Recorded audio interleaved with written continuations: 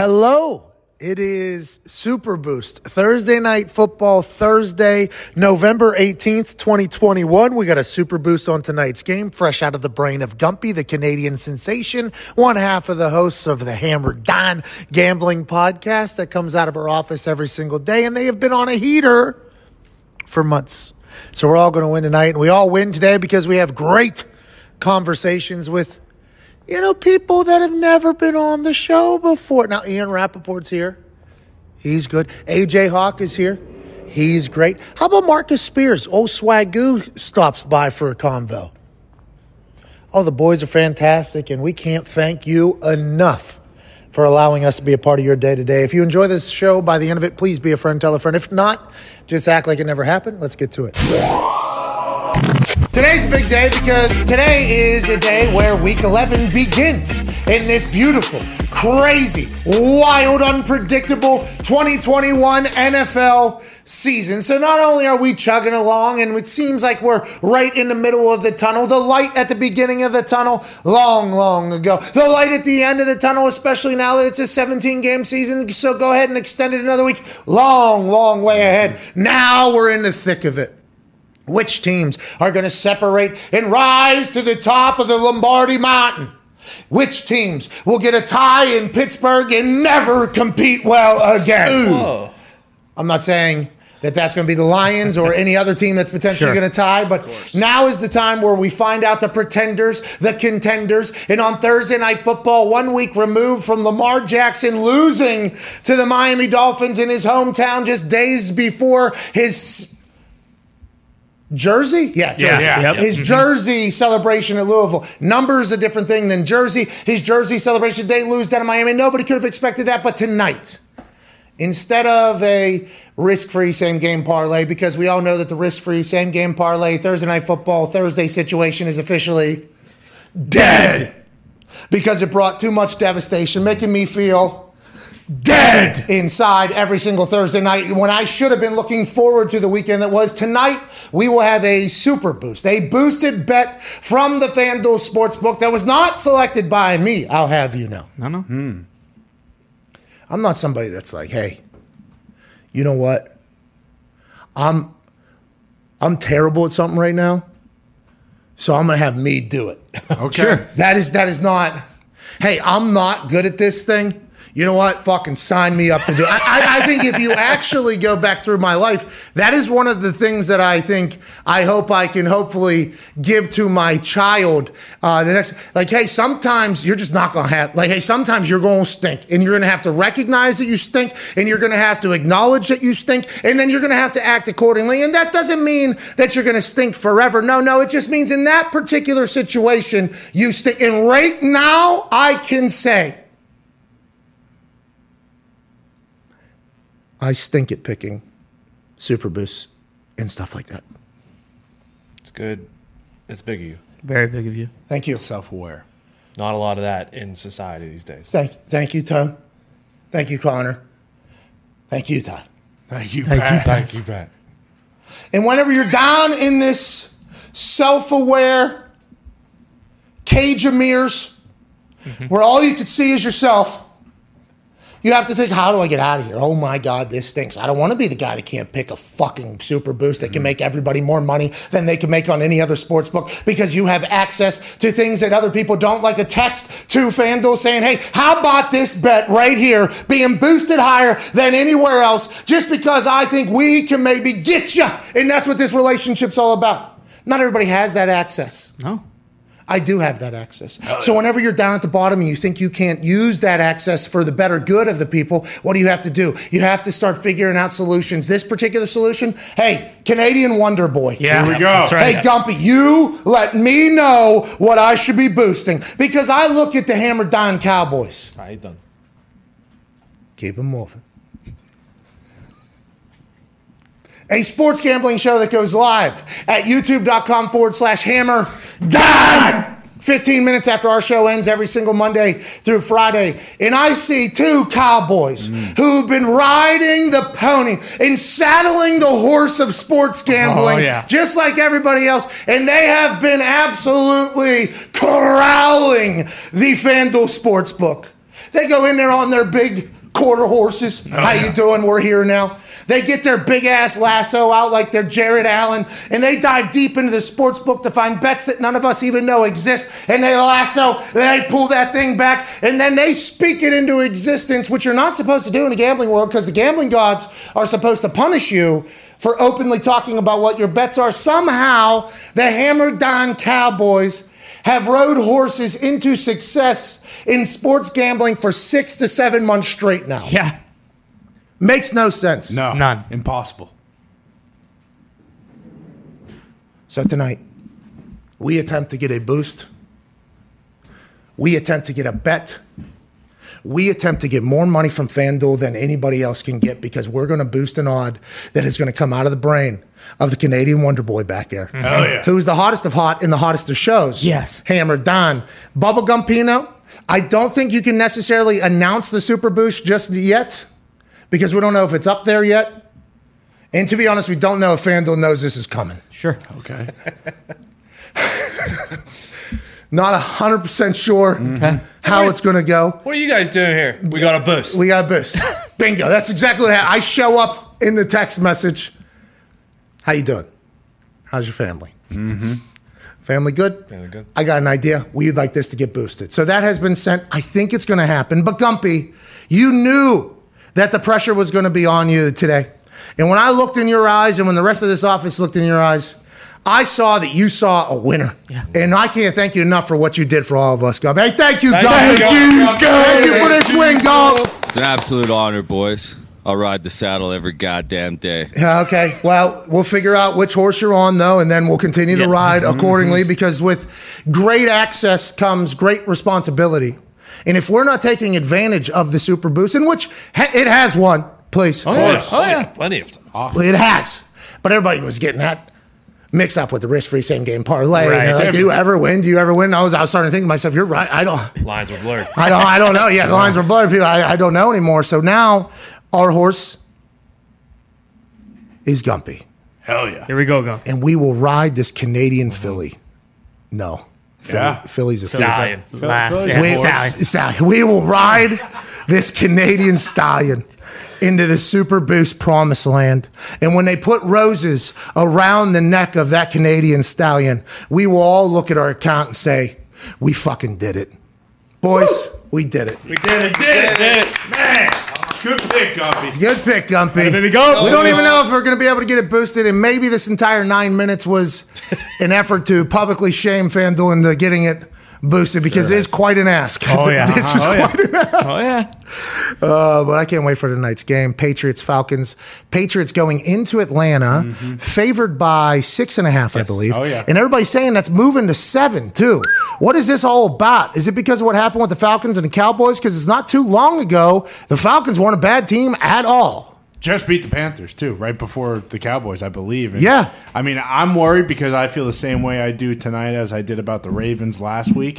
Like, I took the Pats, sue me, at 20.5 tonight because it feels like they could go on and rout them. But at the same time, sue me. Hey, sorry. Sue me. Hey, sorry. Screw it. But also, you know, with how successful these underdogs have been, like we saw the last 3 weeks, 28-14 and something else. So I don't feel great about it, but at the same time, 20.5, 3 touchdowns will win. Go on, Tone. I heard some gabagool coming from the line reading out of your brain and out of your face as Connor was speaking there. Yeah, it's a little worrisome because of the primetime dogs and how they've been playing. Hey, the primetime dogs. And because FanDuel did have the Pats at 7 yesterday, and they dropped them down to 6.5, even though everyone's betting the Pats. So that is a red flag alert. Big time. But I have... Everybody's betting the Pats. Oh, yeah. Pats are rolling. I do... I will say this. So let the Cowboys the biggest we got Bill mismatch. He's stallion. He's a stallion. Right. He's a stallion. We got Bill Belichick on a short week. Hell yeah. Yeah. One of the biggest mismatches of the week, though, is this Patriots defense against the Atlanta Falcons offense. And defense travels, and defense can play on a short week. we'll be all right. And Mac Jones they don't even know where they're at right now. They, on the road, whatever. I don't think they're just kind of living. It seems like they're in maybe episode 1 of Man in the Arena. Oh, so you're saying them, barely losing to the Bucs is kind of like Brady barely losing to the Rams in his first season. Well, I just think the entire thought that Mac Jones is smart enough to understand the offense, which he is. Yeah, absolutely. But he doesn't know what he doesn't know yet. Like Thursday Night Football, on the road. Matt Ryan's 55 years old, getting paid $200 million. He's been around the block. There is a lot of reasons why you would naturally say, the veteran is probably right here. I don't think any of us view Mac Jones as a rookie, though. Right? I am having a hard time, and I don't know if I do not judge Mac Jones versus Trevor Lawrence, Zach Wilson, hell, even throw in Mike White, Fields. Like, for whatever reason, maybe it's because the situation is so much better. That team spent $160 million in free agents. They have weapons, and it's Bill Belichick running the whole thing. But it feels like he is just like a grown-ass man out there. It really does feel like it. And Josh McDaniels and Bill, they're not going to put him in anything he can't handle, it feels like. But that's a lot of points on the road, primetime game as a rookie quarterback. It's kind of befuddling here. He's definitely in a better situation, but he doesn't turn the ball over, really. Like, I feel like with all these other rookies, like you see these guys constantly throwing interceptions, and he might not be throwing for 300-plus yards a game, but, like, if you don't really turn the ball over and you have a really good defense and you have a good run game, like, you're going to be just fine. But it is. I mean, after Thursday, I have no idea what to think. Like, there was no way the Ravens should have got beat, and they did. So. Okay, so the short week, it's easy to look at the quarterbacks. Sure. Say, hey, who will handle the short week better? Because they have to read defenses and learn what the offense is and everything like that. So you would think rookie quarterback, not great. But then you got to remember that this guy is the coach. And he's smiling, talking about the short week, talking about defensive. I mean, Bill Belichick seems to be happier when he gets asked a question in which he knows there is a great answer for. Yeah. Like, hey, I've actually done a thesis on this, so buckle up, and that's as opposed to the Bill Belichick, we play football Thursday. Football's football. Falcons actually a bird, but on Thursday they're a football team. We're trying to play good all the time. Shut the fuck up. Next question.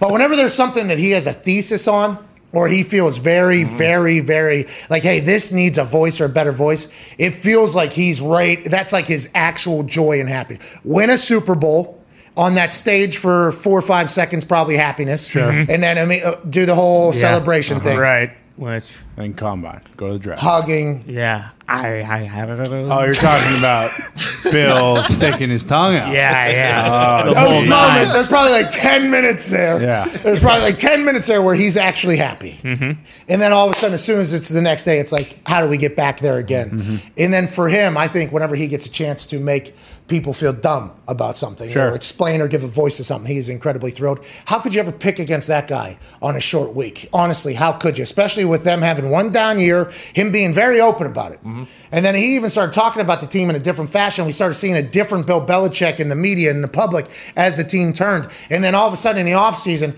wildly aggressive. Bill immediately saw the problem, did critical thinking. How do we fix it? We pay a lot of fucking money, Bob. Hey, Bob. Yeah. You want to keep celebrating up there with Kenny Chesney? You know what I mean? Right. You want to keep hugging Kenny Chesney? You want to have John Bon Jovi? You want to keep selling this place out? How about that Patriot place in the casino you got? You know how much money comes for that? This is what we're going to have to do day one of the tampering period. It's hard for me to ever pick against Bill Belichick, especially after watching Man in the Arena when he was like, hey, Drew Bledsoe, everybody thinks you're really good.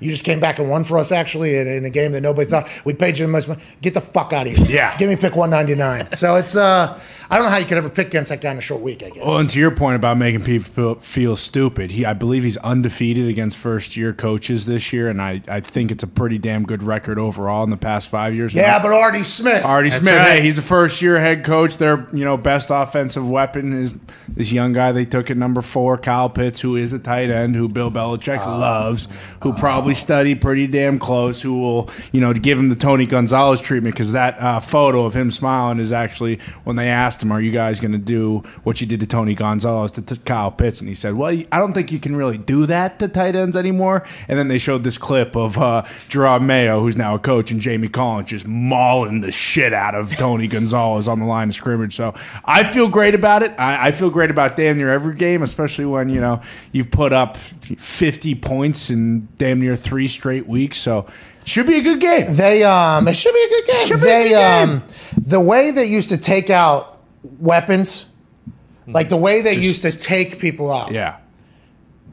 Not even just the Patriots. I'm talking about him. They used to treat people like you've all seen the Calvin Johnson photo where it looks like a punt coverage thing. But those guys that were in like slot or tight ends, they would literally just have defensive ends and linebackers just tackle them. Yeah. Like right to the line of scrimmage, I'm blocking you, and then just tackle people right down to the ground. Like, this is how it went. Now you can't do it. No. Now, especially with how Kyle Pitts moves and how Artie Smith knows how good he is. But let's just assume Bill Belichick, greatest coach and GM in the history of the game, is going to have some form of Kyle Pitts is even going to go, what the fuck is this? Yeah. Because this was it was cool. And I bring this up a lot just strictly because I was there for it.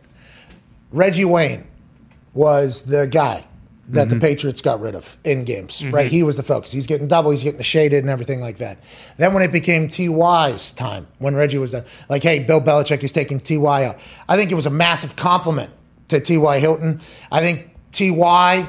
knew that was the case, but he also got pretty like, what the fuck is going on? Yeah. And you would see some clips in film of what they were doing to confuse T.Y. So T.Y. thought it was just like how a quarterback can see ghosts or whatever. If it's a check with me style play and the quarterback and the wide receiver aren't on the same page, Bill Belichick knows all that shit. Yeah. They would have like almost 3-4 people watching T.Y. on any given play, and your quarterback just gets a little bit like, I don't even know what to do. That's how they can eliminate players like Kyle Pitts, who is their guy.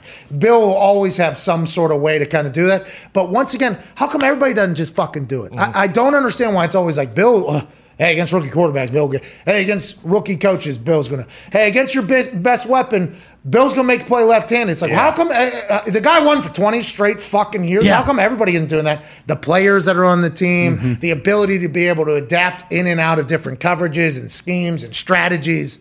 That's just why you always, I think, especially at this stage of the season, where Mac looks comfortable. Oh, yeah. The defense seems to be playing on a little bit of a string. Coming alive. Kyle Van Noy getting paid by the Dolphins still is starting to really do. I mean, it is. I'm excited to watch tonight. Honestly, primetime game for Mac Jones, too. This is the first of not the first, but this is one of the first that we're getting a chance to see Mac under the bright lights. And he's a much different quarterback now than he was just a few weeks ago. This could be a big, big, memorable Thursday. Well, and Cordero Patterson, too, former Patriot. He's another one of their guys. So you assume he's their guy. Yeah. You assume he's unbelievable. He is their guy. Yeah, Bill should at least know what he does, like what he doesn't. And also, to your point about the copycat league, because they just lost 43-3, can Bill just throw on that tape and be like, all right, we're just going to do what the Cowboys did, and we're going to beat them by 40. All right.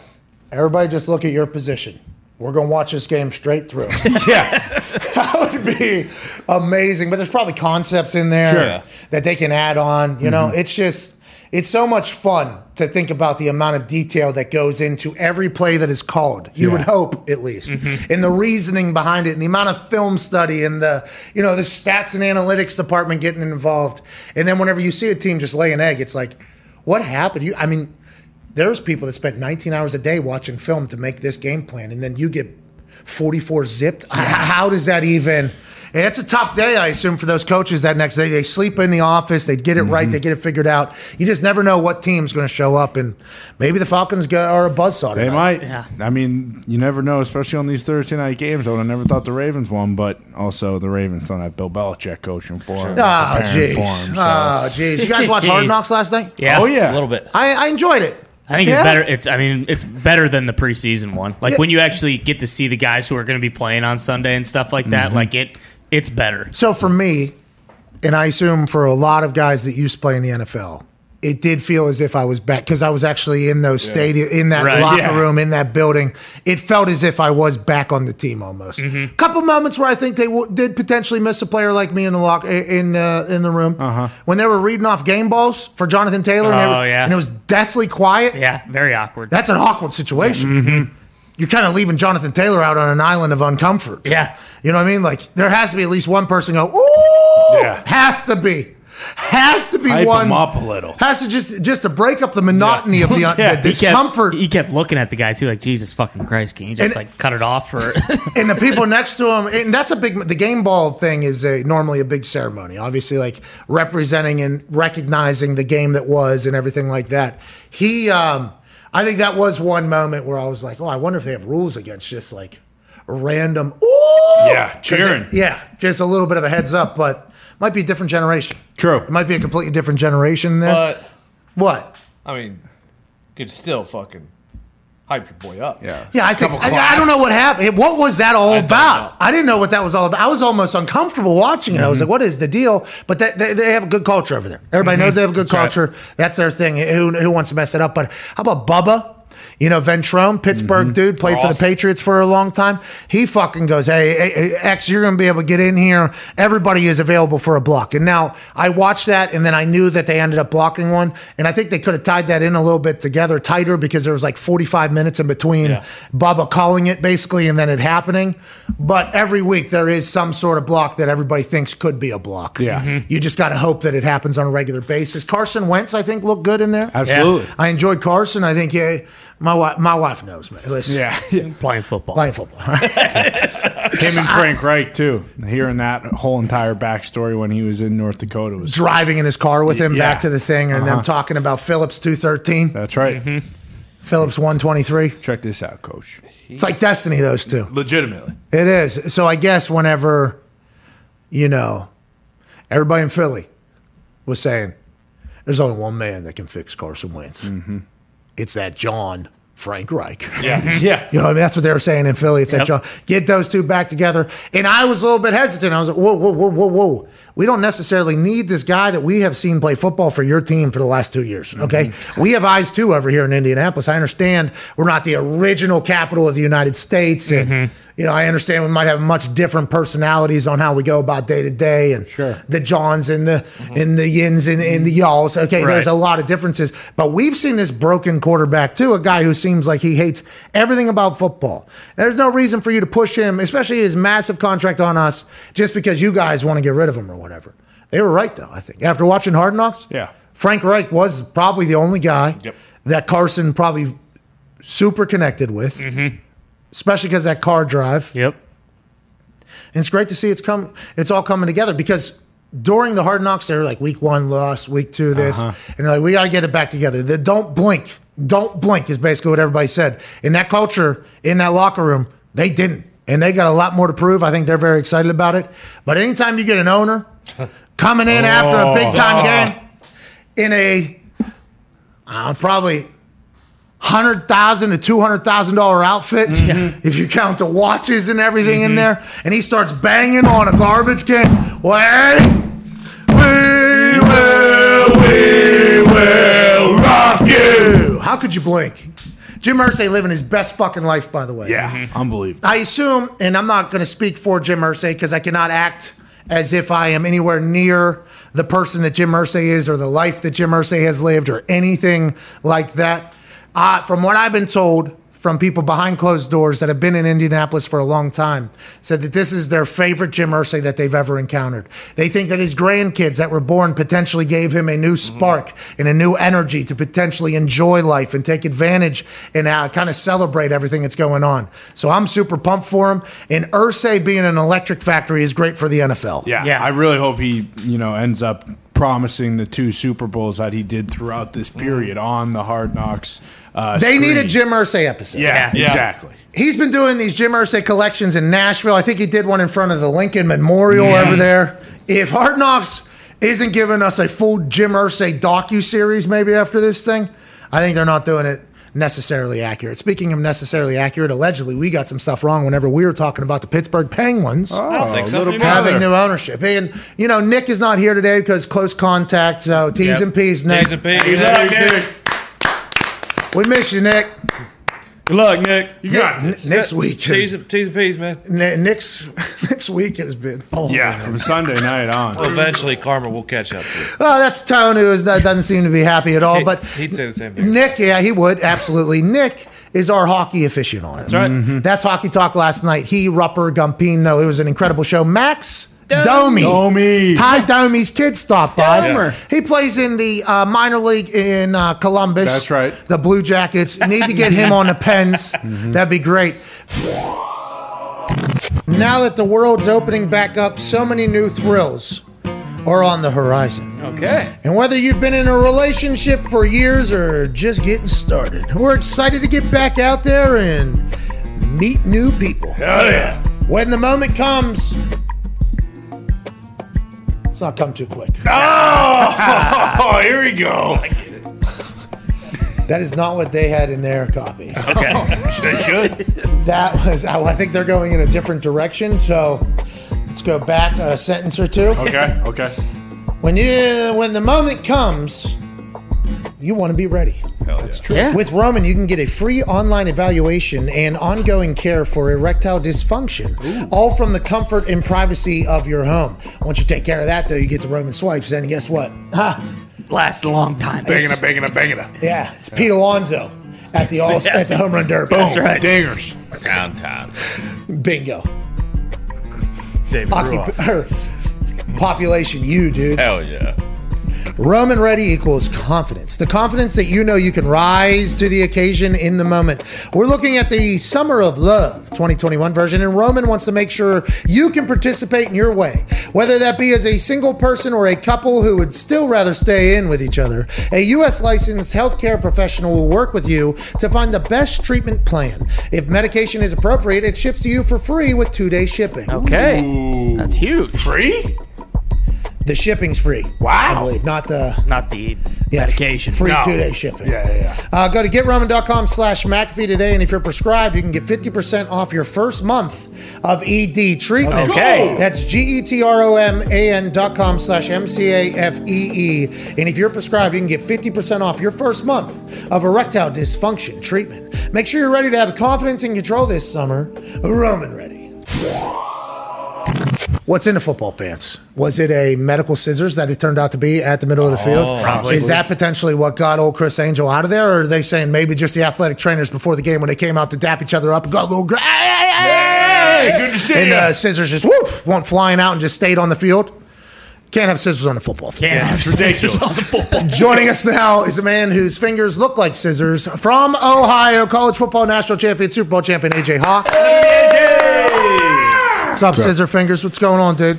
I'm glad we're getting to the bottom of this Chris Angel scissor situation. So is it proven? Is it confirmed that it was him? Yep. Yeah, well, it hasn't been proven. There's an investigation in whose ass did Allegedly, it fell out of his pants. it's going to be tough to sell any other case but Chris Angel. Yeah. Uh-huh. You know, I guess maybe a pregame greeting between the athletic trainers who have their kit on, you know, and maybe they hadn't seen each other in a while. Hey, we went to PT school together. And remember, they do a full dap or maybe a jump, little side, you know, an up top type nice. thing. And the medical scissors just, you know, lynch onto each other like two helmets that go together, and then it pulls the one perfectly out of the thing, and then it just lands on the field for 3 quarters. I don't know how those things could have ended up there. I love that we're going to have to find out, and maybe it was Chris Angel in football pants dangling from the middle. I mean, who knows? I can't believe we already had this created. Good work in the back there. Yeah. Good work in the back there, Foxy. Good work in the back there, Mitt. Good work in the back there, Zito. We appreciate that. But there is a much more pressing issue that I would like to ask about to you, AJ Hawk. Okay, what would that be? Well, right now, Zito is currently running the computer, the ear conversation, the countdown clock, and the audio board, because Nick Maraldo, also known as Frank Maraldo, also known as Raldsy, also known as host of That's Hockey Talk, alongside Rupper, who is a fucking beauty. Yeah, it's a beaut. Love you, Ups. And Gumpy, He is not here, won't be here until at least Monday because close contact to somebody who has COVID, self-reported by Frank. Yeah. So Just like Big Ben. he is vaccinated. He did self-report this. But is there anything you'd like to say to Nick, who's potentially going through a little bit of loneliness right now and isolation and feeling a little weird all by himself out there?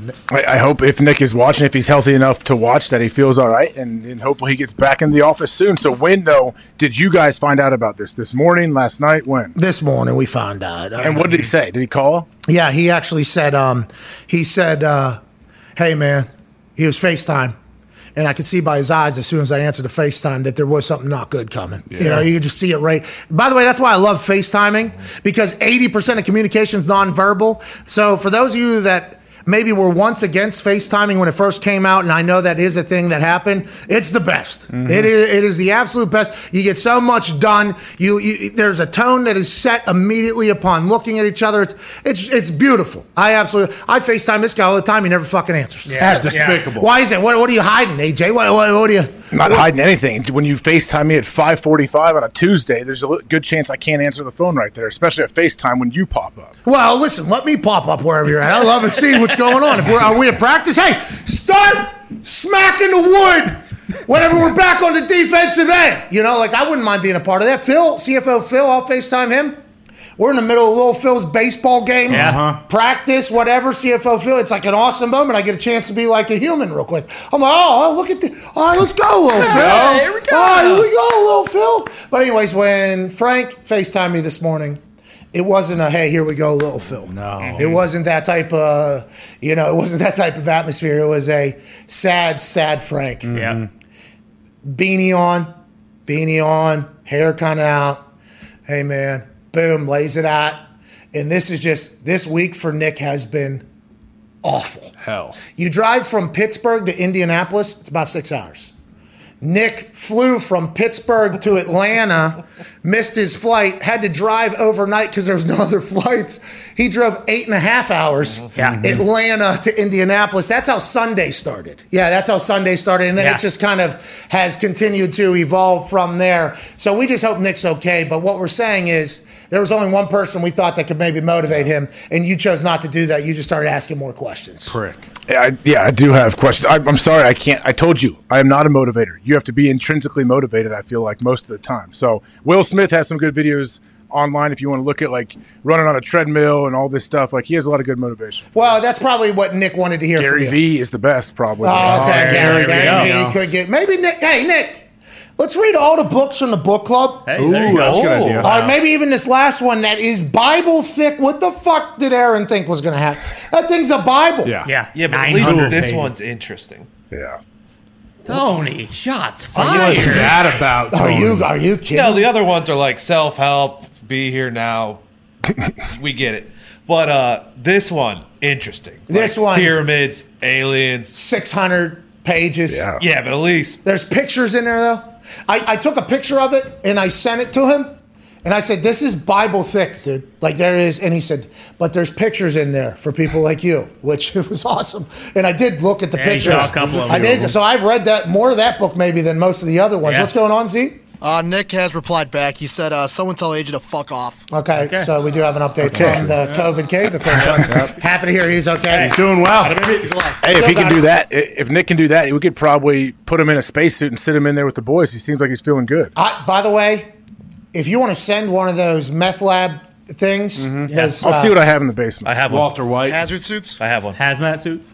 you do. You The gotta be B, prepared, the B right? suit is not. Yeah, the B B suit's suit is not not the You put a same. plastic bag over top. Same. I would just should put a try plastic that. bag over his head. We tape one. Yeah, we'll tape a giant Ziploc over his head. Did you? Okay, so he said let's tape a giant Ziploc over his head, and then he said I have a couple of those in the basement. Yeah. No, I got them for the whole kid. Everyone, the whole family's got hazmat suits. You know, you got to be prepared, right? Oh, okay. What do you got going on? What's wrong with Are you okay? He knows Is there- what I don't even neighbors have are one. doing. Sorry. Oh, Okay, yeah, Sure. Back But off maybe that, not. huh? Hey, Sure. I may be on Instagram. This guy's got a John Wayne Gacy basement. Good God. Jeez Louise, dude.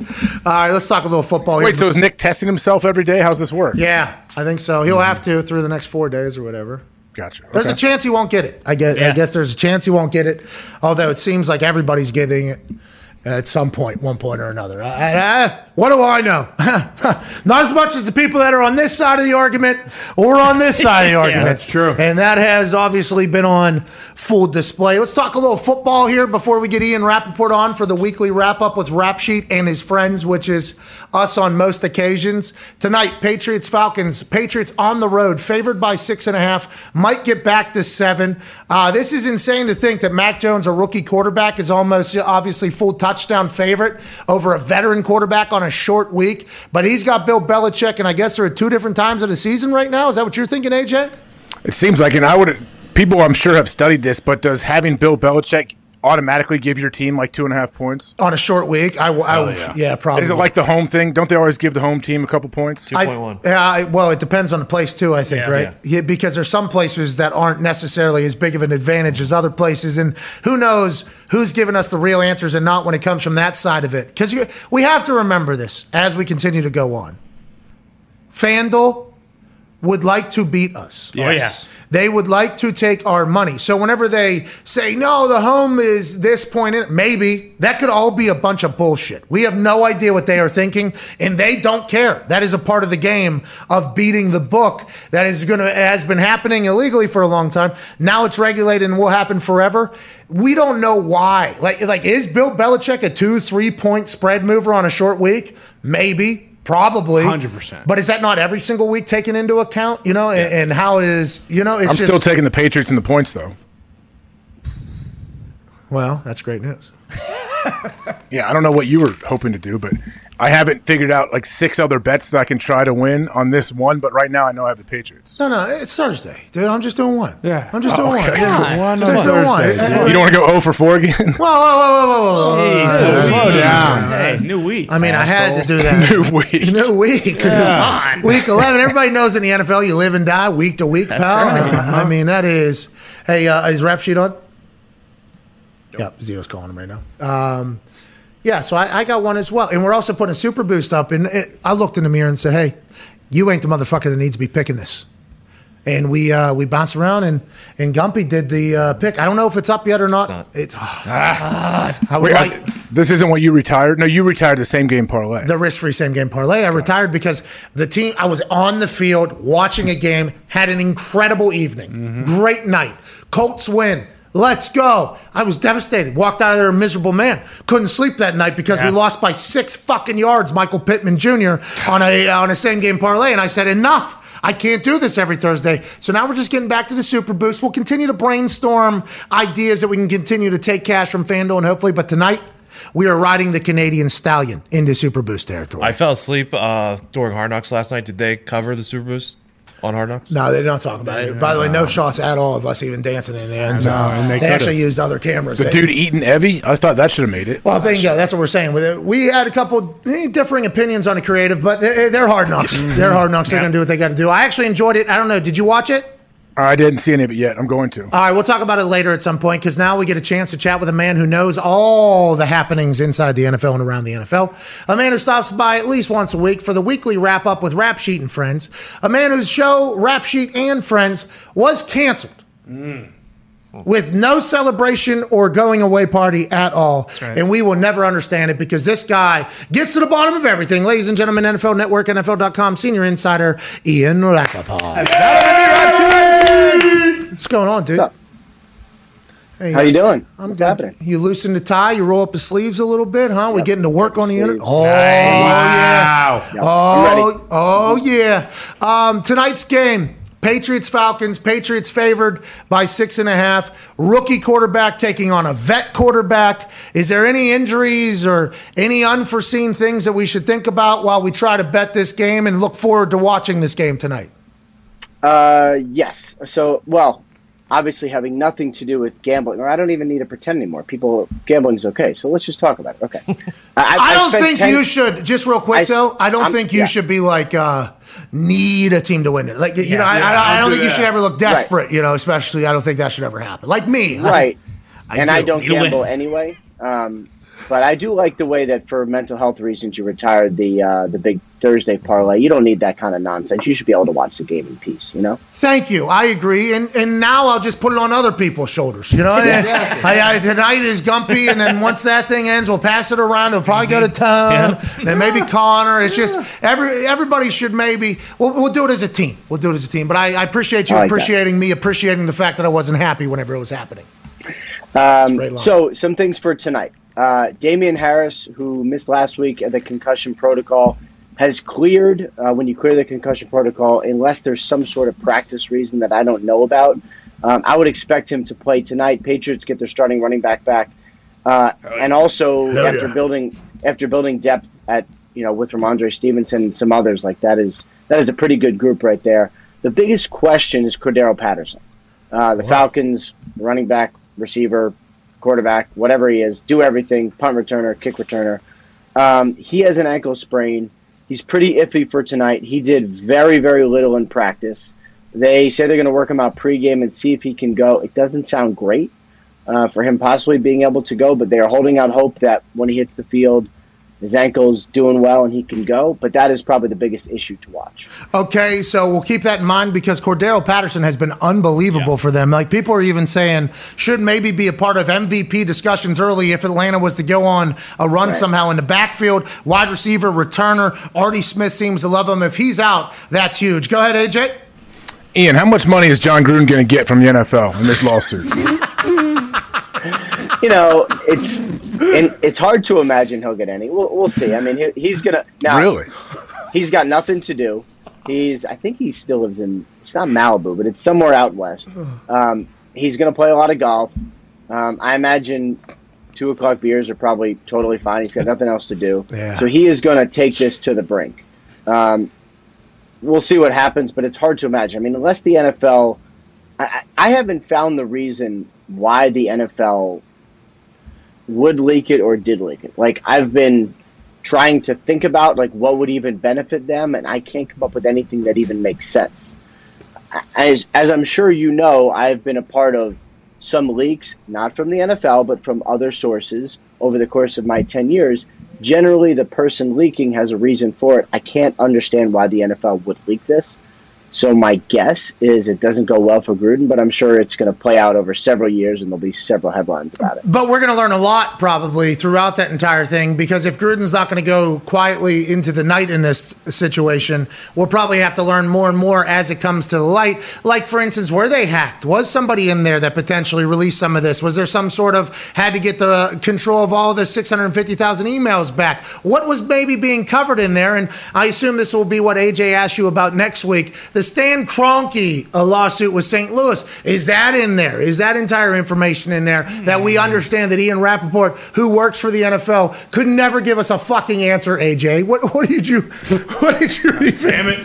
No, I think Ian is fair and balanced. That's what you always say, so I figured he'll give us his legit thoughts. Oh, that was awesome. Stern but fair. AJ is up for Journalist of the Year this year. Mm-hmm. Let's go. Yeah. I like it. Yeah. Congratulations, man. That's great. Yeah, it's me versus Pat. No, no, it's not. Hey, you did a good job on the initial Aaron Rodgers thing. Don't sell you guys short. There was some journalism in there, okay? You asked all the right questions. There was a little bit of journalism in there. We appreciate that. And AJ even asked follow-ups. And by the way, I'm not a journalist. AJ is, though. He has been. Yeah. He asked the hard questions just like he did to you there. And I appreciate the hell out of him, because I can never do that, because I just think, wow, that's an uncomfortable position for old Rapoport. Is there any, with the gambling thing coming around, are you in any uncomfortable situations, you think, on a more regular basis now at this point? What can you say? What can't you say?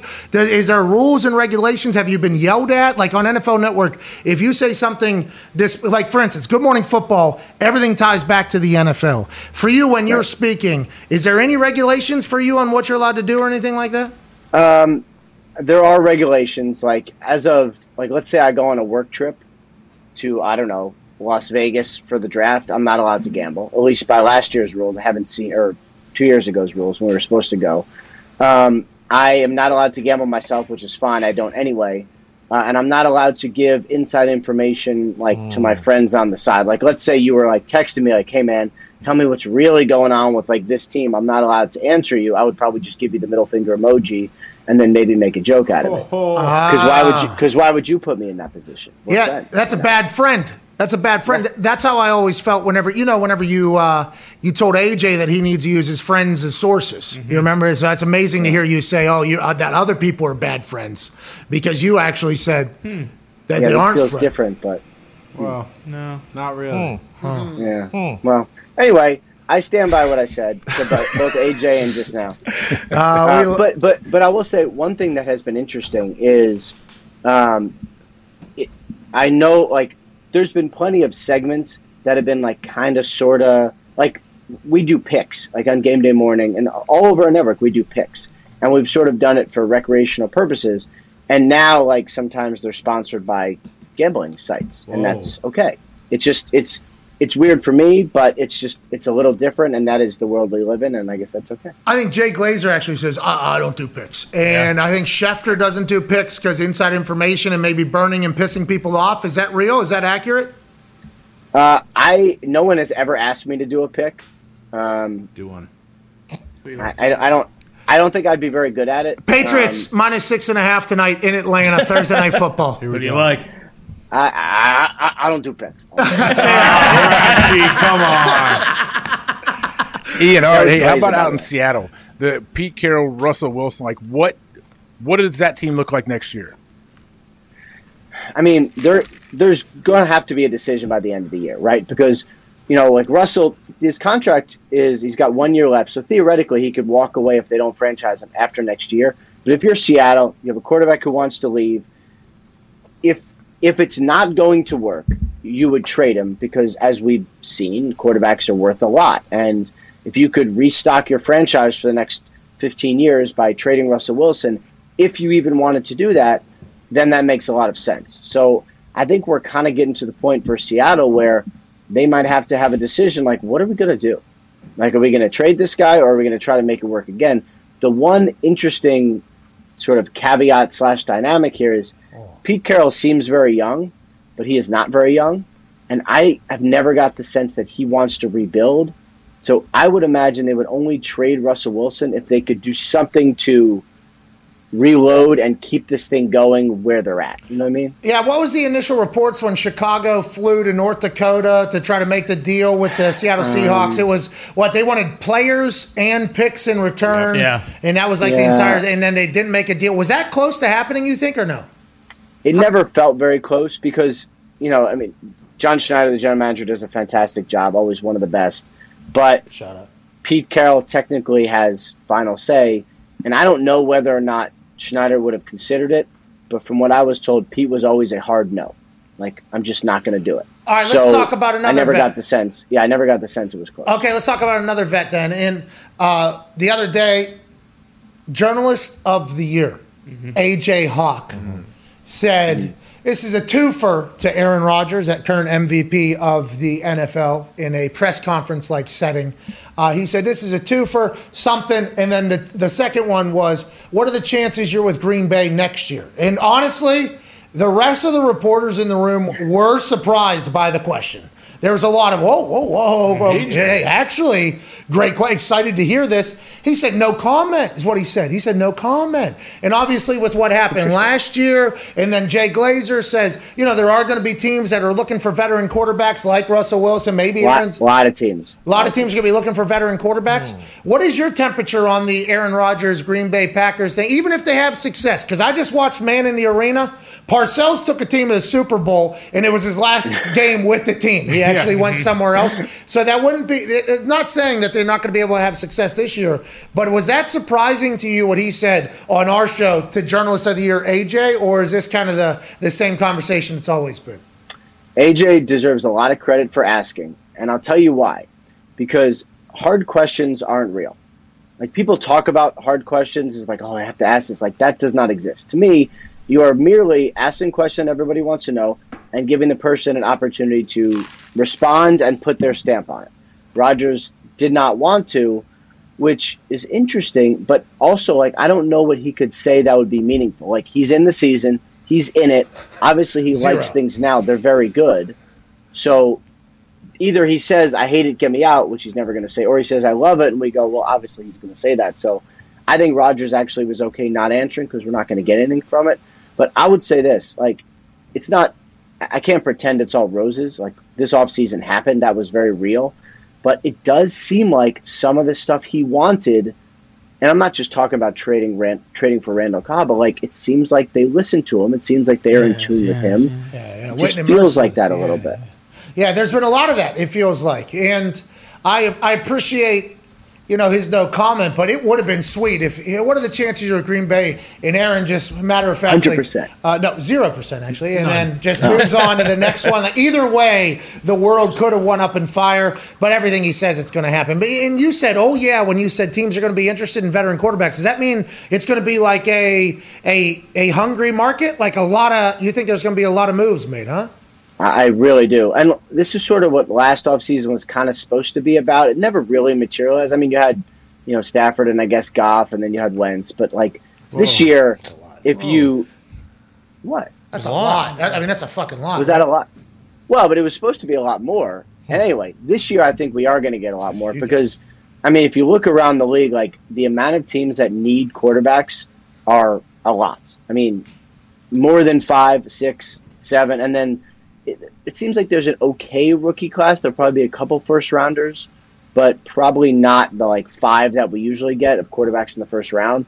So veterans are going to be the market, and that's going to be all the interest. And we're going to be talking about Russell Wilson and Aaron Rodgers and Deshaun Watson again, who probably has an even bigger market than he had initially. Like, that is what this offseason is going to be about. Okay, can't wait for it. Excited to hear who goes where and what happens. Boston Connor with an incredible question on deck. Yeah, Rap Sheet, in your knowledge, do you know of any other head coaches in the NFL like Zach Taylor who go to Vegas and play craps for 72 hours, or is he kind of the only one who tears down casinos in Nevada? By the way, love Zach Taylor all of a sudden. Yeah. First of all, I thought that was a great move. Now, he's not the most recognizable person, right? Like, he's bland a head coach white. in the NFL. Yeah, he's bland white. I would never say that. I don't look at things like that. But if you put him in a lineup, he's a bland white. He would just be in a lineup. Yeah. He could definitely disappear in Vegas.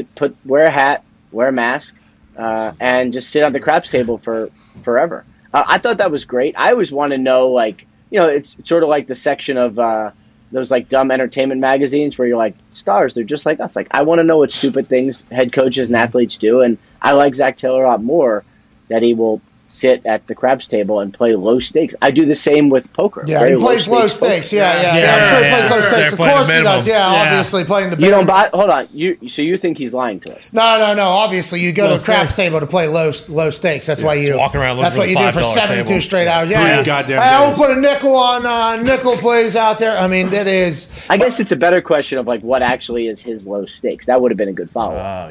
Yeah. Well, nothing crazy. I think he said. I like the fact that after a couple of those, he even said, sometimes I got to put a self-ban on me because I've been there. I'm in there right now. Like, I can't go back. Can't go back to Vegas or whatever. And also, craps, for people that think they're athletic, people think they can control that because there's ways to set up the die beforehand. And if you're athletic and dialed in and you practice enough, you can almost control the outcome. And it's an energetic environment. I like Zach Taylor a lot more. I think what he should do is take the Brown family's money to the craps table, win enough to build an indoor facility. Perfect. So his team can continue to win maybe as the weather gets a little bit colder because they're going to have to come storming back because it's hot in the kitchen of the AFC North. Go ahead, Diggs. And we got quarterback question marks this week. Kyler, Baker, Goff, Ben. What? Is Ben still having symptoms? How many times he has to test? Who's playing? Who's in? Who's out? All right, we'll go through it. Goff didn't practice today. He's dealing with an oblique thing. That doesn't seem good. He's out for the rest of the year. He's out for the rest of the year. Good run. He's done. Tim Boyle is taking first-team reps, who I'm sure no one has ever heard of. Oh, right. Whoa. Green Bay legend. I mean, you guys obviously have heard about him, but I'll say this. For someone who has almost never – I don't know if he's ever actually played, coaches love him. They really, really love him. And I know Green Bay was not happy when he ended up leaving, but he might actually get to start. Oh, that's good. Kyler, we'll see. He's been pretty positive, but he's been positive for the last 2 weeks and hasn't played and hasn't come close to play. And there's a bye after this week, so it would make a lot of sense if they just have Cole out there, bring back DeAndre Hopkins and Kyler full strength after the bye. I think Baker's probably going to be okay. He's definitely banged up, but I think Baker's going to be okay. And then Roethlisberger, he has a chance. I don't think he has symptoms now, from what I understand, but it's just it's tough to know what the tests are going to say. So I think he's got a shot. Question. They could find out Saturday. Question. Unvaccinated guy gets COVID. Yep. Whether people knew he's unvaccinated or not. Right. I mean, that is... I read about that. They're not even this particular... 10 days with, I assume, how many hours of asymptomatic because you're no longer contagious? Yeah. You just have to be asymptomatic by the time you get through your 10 days, but yes. Okay, Ben Roethlisberger, vaccinated, he has to produce negative tests or just become asymptomatic? He has to produce 2 negative tests 24 hours apart and be asymptomatic. What if he gets to 10 days? So then he is good. Okay. So basically, if you're vaccinated, you could test out earlier. Okay, you can get those 2 tests earlier than the 10 days. But the 10 days is the maximum sentence for a vaccinated COVID positive player. Right, because they believe by that point, even if you test positive, you're not able to give it to other people. And if you're unvaccinated and you can't produce a negative test for 10 days, are you allowed back in or no? If you're unvaccinated, you're still back after 10 days. Like a negative test is not required. Okay. So 10 days maximum sentence. Yes. For all COVID situations. Yes. Go ahead. By the way, let's hope it's not a life sentence. Yeah, That's right. Seriously. T's and P's, which we don't hear ever from these types of No, media. never. Ever. How's don't he care. doing? How's your family? No, that's never us. None of It's that. COVID positive at this asshole, keep it moving, blah, blah, blah. There's never a, It's true. how's your family? family? Well, yeah. Go ahead, Ty. You guys have a little feeling over there. Have a little heart. Have a little gabagool. You know what I mean? Go ahead, Ty. Sorry about it. Rap sheet. Bob Domofsky tweeted this morning that Bakhtiari has missed 3 consecutive practices in a row. Is there and I asked Glazer yesterday, and he didn't know what the hell was going on. Is there a chance that Bakhtiari doesn't play this year? I mean, what's going on here? When's this guy coming back? Yeah, they think he is going to play at some point this year. The problem is he got injured so late, right? So he got injured. I feel like it was late December, or at least mid-December, right? So, should be back, let's say 11 months, 10 and a half months, if all goes well. Is he going to be himself at that point? I don't know. Is he at risk of re-injury? I don't know. Like, they have time, and there's no deadline anymore because they already activated him. So I just think they're going to make sure he's 100%. Like, I believe he will be back in December. I don't believe there's been a setback. And from what I understand, these days off on Thursday are to make sure that his rehab is going well with no setback. So I do think you will probably see him in December. Okay. Great news for the draft coming back that we thought was maybe this week, last week, or the week before. Yeah, December. I mean, what is this? How come we can't get like the doctor that did Carson and Quinn exactly. to get him back? You know what I mean? Help him out. What the hell's that about? Ian, maybe work on that for next week. We appreciate you, man. Have an incredible weekend. We hope you do great coverage today on the television. I will do my best, and I will talk to you next week, either during Thanksgiving, during your meal. I guess you'll probably be FaceTiming me, right? No, probably not. No, because there's 3 games. No? So I have to move up the rap sheet weekly. Are we doing that on Wednesday? Yeah. We can do it on Wednesday. Are you free on Wednesday? Yeah. We'll talk about my plans to smoke a turkey and other things. Yeah, I'm free. Well, I'm assuming the night before Thanksgiving, too, you and everybody just goes and gets obliterated off of booze like everybody else. Blackout rap sheet. I mean, you know what everybody I'm not gonna. yeah. In the words of Aaron Rodgers, no comment. This guy gets it. This guy. All right, ladies and gentlemen, Ian Rapoport. Thank you, Rap Sheet. Joining us now is a man you can see all day, every day on ESPN. That's right. A man that actually football season has been titled this man's nickname season because once the football is kicked into the air for the NFL and college football season, this man is on ESPN chit-chatting at any given hour on ESPN. Always bringing the energy. Oh, yeah. Always bringing the juice. Wow. Ladies and gentlemen, he and I were the only two people on a 4-person set that weren't allowed to have our own microphones. We had to share a microphone at 8 in the morning and one particular morning on ESPN. Legend, Swagoo, Marcus Spears. Yeah! Kafi, what up, baby? Hey, what's happening? Hey, hold on. It is great. This T'Challa, bro. T'Challa? This the new pup, man. 10 weeks. Wow. That's a pit? Yes, you know it. You know big black dudes buying pits. Don't play on here. Is it pure? Is it purebred, man? I got it from this guy named Chico Lopez, man. He really give a lot of dogs to a lot of boxers. He's heavy in boxing. But I had to hound him to get one, man. Purebred, 100% American pit bull. Let's go! Yeah. I can't wait to see. T'Challa, say what's up. Hey, what's up, dude? Say what's up. Hey, T'Challa. Right. Hey, T'Challa. Remember me when you're older, okay? If we ever run into each other. All right. This is Uncle Pat. All right. Jeez. Get out of here, man. So one of my friends had a pit, and I have a pit now. Pit Shar-Pei makes best animals, most loyal animals. Dude, yes. I mean, they are smart, incredibly intelligent. There's one particular pit bull that my friend had was a very defensive, hey, must protect this house, type. I met it when it was a puppy. Okay, great relationship when it was a puppy. I came back 1 year later and it had changed the way the house. You forgot about you. No, forgot about you. No. Oh, it was still cool. Oh, it was awesome. I almost shit my pants when old Diablo turned the corner. I almost shit my pants, and then jump on the head. It was awesome. But great to have you on the show, Swagoo. We appreciate your work. We know it's a lot of effort, and you always bring the juice. We appreciate you. Man, appreciate y'all having me, man. I'm a fan. You know that, bro. I'm a fan. We can share our pleasantries. You and AJ do a phenomenal job, man. I watch. I was like at some point my dude gonna hit me up and we gonna rock together. Well, I think I've asked you a couple times in the past, haven't it? I've been pushing for you for a while. Whoa. AJ's line. Hold on. Well, it's great to have you. Should have happened a lot earlier, and I thought there was a time it was. But whenever you do the ESPN gig, and you do become one of the faces of the season for ESPN. I mean, you are on every day, whether it's every day, all day, whether from your house or in studio or everything like that. At what point do you kind of get there where you're like, a lot of people are going to hear everything I say, because that's something that I've been learning about now. I couldn't even imagine with the ESPN platform.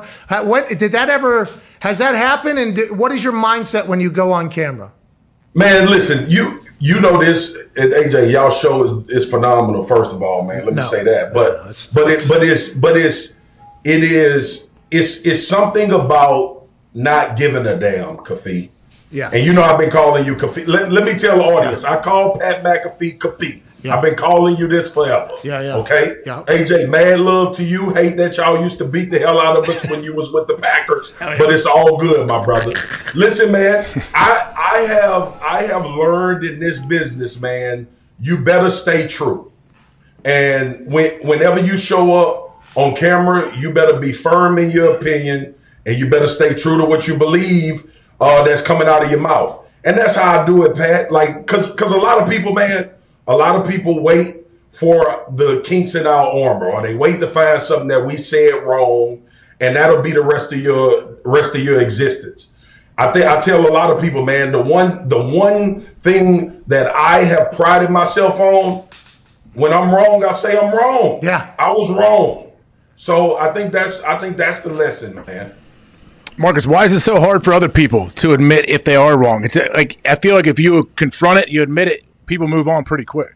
I think egos, man. We human nature. We don't want to be wrong. I give you an example today, man. This stuff that's going on with the football player. I ain't gonna even say his name, but he domestic violence was beating up his lady. Right? Hey, I saw that video as soon as that was one of the most that was I've never seen anything like that, by the way. Listen, bro. I looked at it and I had a visceral reaction, Kafi, and I posted, Don't even need a trial. Just put him in jail. All right. And that's obviously we know how the judicial system go and all of that, but I'm speaking to that. And then I got a lot of people, man, that was like, yo, you shouldn't be sharing that video.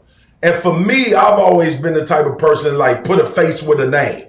Like, put a face on it. Like, make sure people know who's responsible for that. But I also had to take pause and say, you know what? I agree with you more by saying the video shouldn't be up because of the victim. Yes. Because of what it does to the person that it's actually happening to. So, AJ, to your point, man, like, I think I don't have a pride issue, bro. Like, that's the one thing for me. And Kafi know that we hit it off when we first met. I don't have a pride issue. I don't think I'm the best person on TV. But you know what? I don't care either. Like, I'm going to be 100% authentic. When I'm wrong, I'm going to say I'm wrong. When I'm right, I'm going to gloat and have a big head and do all of the things that you do when you're right. But I think just society, bro, if we just say, you know what, man, I messed that one up. I was wrong on that situation. And we'll be in a lot better place. Hey, accountability is a real thing. It would be cool, and self-awareness is also the thing. And it feels like potentially in a lot of positions that have a lot of eyes on them, there isn't a lot of self-awareness. And it is dope to kind of see you be your authentic self all the time. Let's pivot a little bit to the entire thought of working at ESPN, because we obviously watch all day out there. We watch all the channels. We kind of, because I enjoy a lot of the people that are on some people, I'm like, how and why? But we all kind of do that. But I enjoy a lot of the conversation. And then when the first take thing happens and there's like, okay, you might get a chance to get in there with Stephen A. Are you viewing that as like game day? Like, hey, this is a massive game. Like, this is do you view that type of stuff when you think about what the future looks like or anything like that? I don't, Fee. You know what, man? We all have goals, bro. Like, so this is an exclusive. My ultimate objective is to be like the first late night sports host. Oh, here we go. Right, like when like a Leno, or like when you sit down, I'm behind the desk, we bring on the athlete, and then we talk. We talk about everything, and that's the thing that I think I've enjoyed more about being at ESPN. As I've learned, is that I don't have to always stick to the same old sports topic. We can have fun. We can infuse juice. We can talk about other things that's intertwined with sports. But sometimes, like, the conversation lends itself for you to make a joke, or it lends itself for you to be serious about it. I think those levels. My dog, my baby dog in there messing with our older dog, Foxy, right now. Oh, about to learn a little lesson. Yeah. He trying to teach him something. Yeah. But ultimately, man, like, If someone was to nail me down and say, what do you want to do, right? That would be what I want to do. But also when it comes to first take, man, like, that's Stephen A. arena, bro. Like, we don't need to kid ourselves. That's his show. And the way he wants it to go, it'll go like that. And I think when I was asked to be on there, I'm on there every Wednesday, I was like, Stephen A., I got a lot of respect for him. He's been a mentor to me. He's been a big part of my success and my rise at ESPN, but I'm not going in there to make Stephen A. feel good. I'm not going in there to make him think that he right, or he the knowledge of all things sports. And I think he respects that, man. You know how it is. Both of y'all know how it is, man. The team ain't gonna test you until he realizes you gonna fight back. Yep. Right. Yep. So that's the approach when I go on that show, and I think it's a different approach on shows across the platform. With NFL Live, that's like we at school, we at lunch, and we joking and laughing, and we talking about sports. And that's the vibe. And me and Dan fight, and we have our disagreements. Laura is kind of managing everything that's going on. Mina Kimes, the smart kid that everybody need to be associated with, because you won't fail school, okay? And then RC obviously bringing all of the street knowledge, bringing what's happening out there in the world outside of what we're doing. We got a great dynamic. And then Keyshawn, he the old dude on the block that don't really have a lot of time for the youngsters and all of the laughing and fun. He just want to come do his job for an hour and get up out of there. So it's dynamics on different shows, man. And that's what I enjoy about you guys, man. Y'all have the ability to go like that, right? Sometimes the story is, all right, let's stop down and be serious. Sometimes the story is, let's clown for 10 minutes. And then sometimes it's like, all right, we got a sports topic. We're going to dive in and lean on y'all expertise. I think every show needs that, bro. Hey, Marcus, to pivot again. So you played for Bill Parcells. Was that what you expected? Like, what were your expectations coming in, and what was he like? He was tough, man, but I'll tell you, AJ, it helped me playing for Saban in college, man. Oh, yeah. It was a lot of recall from the approach of coaching. Now, both of y'all know this. What changes when you get to the NFL is this your livelihood. So it's a different approach. And I couldn't stand Bill Parcells, bro. I wanted to fight him every single day when I was a rookie. I wanted to really put hands on the man. Because he was trying to get, and look, man, my draft class, dude, we had some dogs, right? We got DeMarcus Ware, who's going to get a gold jacket, one of the best defensive players I've ever played with, ever seen. Chris Canty was drafted in that same class, went to the Giants and won Super Bowls. We had Marion Barber drafted in that class. Jay Ratliff was drafted in that class. So we was all getting it. It wasn't just me, or D. Ware because we was the first round. Everybody had their moments where they was like, man, this dude out of his mind. But ultimately, bro, the career longevity, and y'all know how they go, the career longevity, the quote-unquote learning how to be a pro, that was Bill's place. And he kind of laid that foundation for us to be able to be professionals and have long careers. But I couldn't stand the dude the first year, bro. Like, literally was like, one day I'm going to just sneak him. I'm going to sneak him. I'm going to punch him in the back of the head and put him to sleep. What is that, Big Tuna? Big Tuna? Tuna Parcells. Big Tuna. You were sitting at your house in your apartment. You probably rented at the time, and you're just sitting there looking in the mirror. I'm going to fucking sleep this fat tuna, man. Just that thought being an actual reality is awesome. And then realizing as you get older, like, oh, I needed this. Like, we needed this. Doubt. Do you think there's a man. chance that that's not happening as much nowadays? I mean, there is a thought, and me and AJ talked about this, and I'm kind of scared to get your answer just because of how hard we went at it. But, like, there's going to come a day very soon where I don't think anybody is going to spray their own bottle of water in their mouth. Swagoo. Like, I think there is going to come a day where a lot of this that you're talking about, where you hated this dude, but you needed this guy to become an order, that's kind of changing, isn't it? And you're a dad and a coach and everything like that, so I guess you get to see it kind of firsthand. But that's a real thing that's happening, right? To your point, Fee, like, evolution happens, right? We get smarter, right? Like, you could come back from an ACL. Back in the day, you couldn't, right? They thought it was the end of your career. In football, right? The technology in helmets help with concussions because of information and things that we found out that were detrimental. Toradol shots, not good for the kidneys. Hey, they were awesome, though. They were awesome. Make you feel like Superman. That was.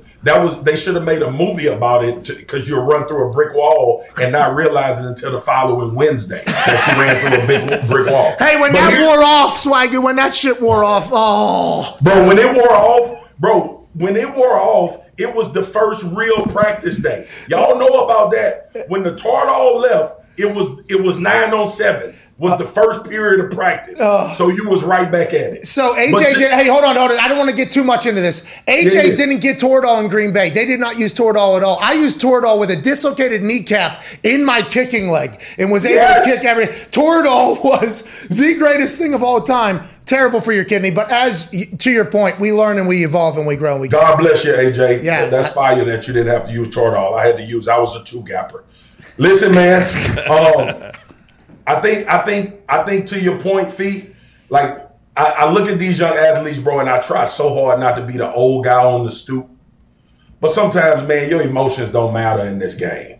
Sometimes how you feel don't matter. Like, that's the school that I came from, right? But now you see the evolution. And man, look, Nick Saban coached me. Nick Saban recruited me. Nick Saban ain't danced one time in my living room. He dancing in recruits' living rooms now because that's the evolution, right? These dudes, it's a different breed. So for the sake of me not going like all the way stupid on the younger generation because they're not doing it our way, I still think it needs to be some foundational things about football and life in general that don't need to leave. Like, you need to be on time. And if you're not on time, you need to be fined. It don't need to be because you felt like today was a rough morning, so I didn't come to work on time. I don't agree with that. They fired my ass when I had a rough morning and I was late. That's just what happens, right? That's the commitment. Like Bill Parcells cursing you out in practice and being like in your face. I'm fine with that. I ain't never been with a coach putting his hands on players. Yeah. Because you can't really beat me. You just flexing authority, but you can't beat me for real, right? So I've never been of that school of thought in the physical part of it. But man, Bruce, some of these dudes transfer because the coach cursed them out one time. Or some of these dudes, they need to go talk to all of their teammates about what's going on because coach being hard on them. I think sometimes, man, we just like I said, don't want to be the old school dude on the stoop. It's real.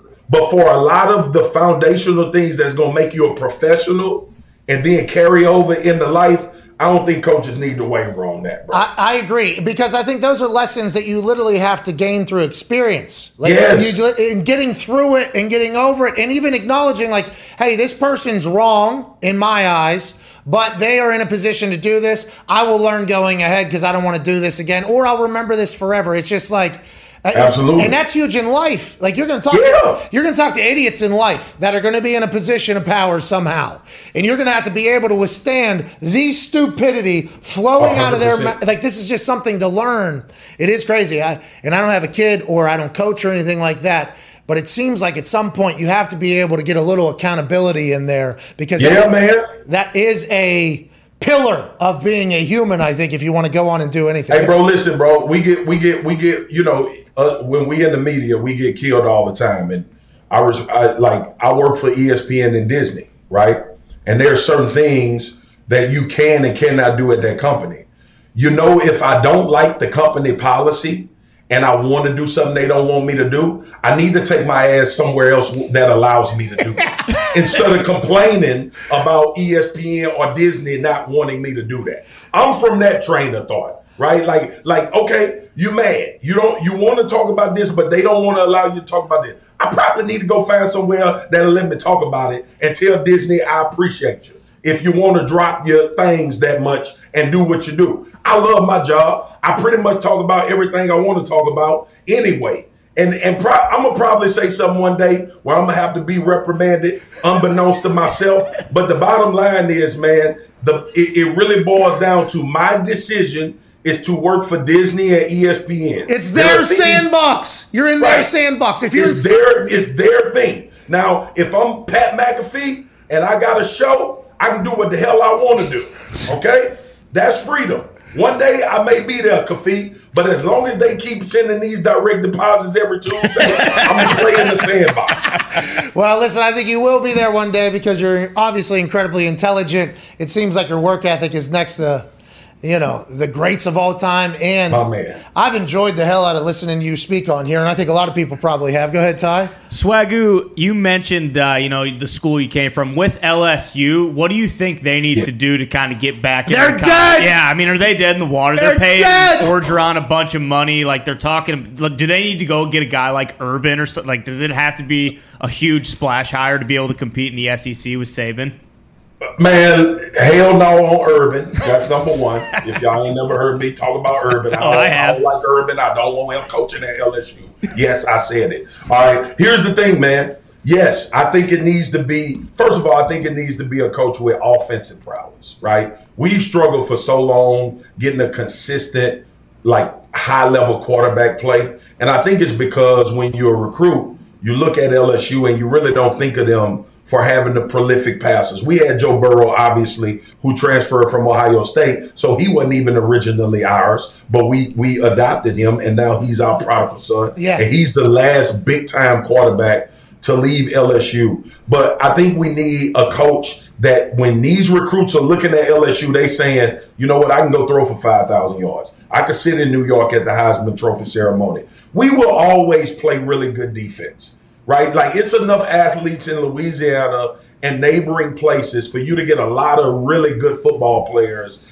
out of the state and even close. And LSU has cachet. Like, it's a name brand around the country. So you'll get every once in a while a 5-star that everybody expected to go another place that can actually play. Speaking of that, the 5-star shit. I hate it. Me okay? too. Yeah, I was 0 stars. Yeah. Like evaluate the player if he fits your thing and if he can ball, recruit him and bring him in and coach him. All right, I just had to get that off my chest. No, you're right. Hey, you're right. Why are we letting some website determine who you should look at? Hey, but quick, Marcus, don't you think there's sometimes head coaches that maybe not as confident as others, they feel pressure that, hey, if this guy's in state and he's considered a 4 or 5 star, I have to recruit him because it looks bad if I don't.